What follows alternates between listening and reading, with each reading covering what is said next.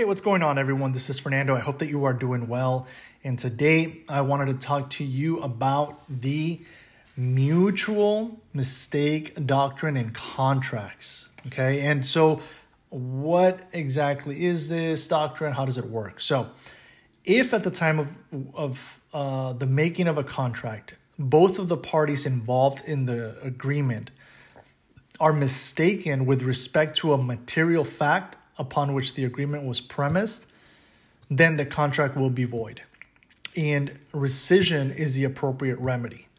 So the key piece here is that both parties are mistaken with respect to a material fact upon which the agreement is premised. So to give you an example, a buyer agrees to buy a Picasso painting from a seller, right?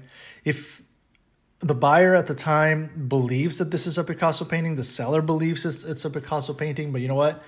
They get an expert to review the painting, and it turns out that it's actually a different artist who was modeling Picasso, but it's not Picasso.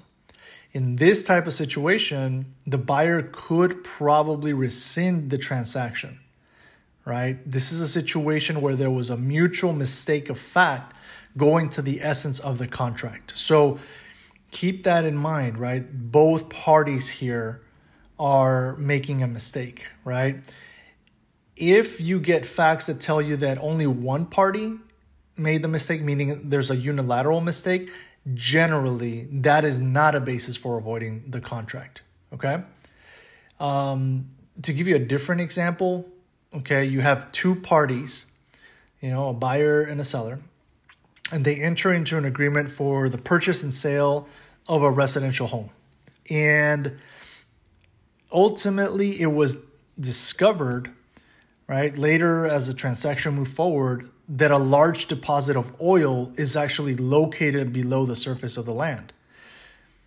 In this situation, the mutual mistake doctrine is not applicable. Each party received that for which they bargained for, right? The seller had desired to sell a home, which they did through the transaction, and the buyer had desired to purchase a home, which they did as a result of the transaction. So the oil is something that it does come into play for the buyer and the seller. However, it is not a material fact upon which the agreement is premised. They're not trying to purchase a home that has a deposit of soil underneath the house.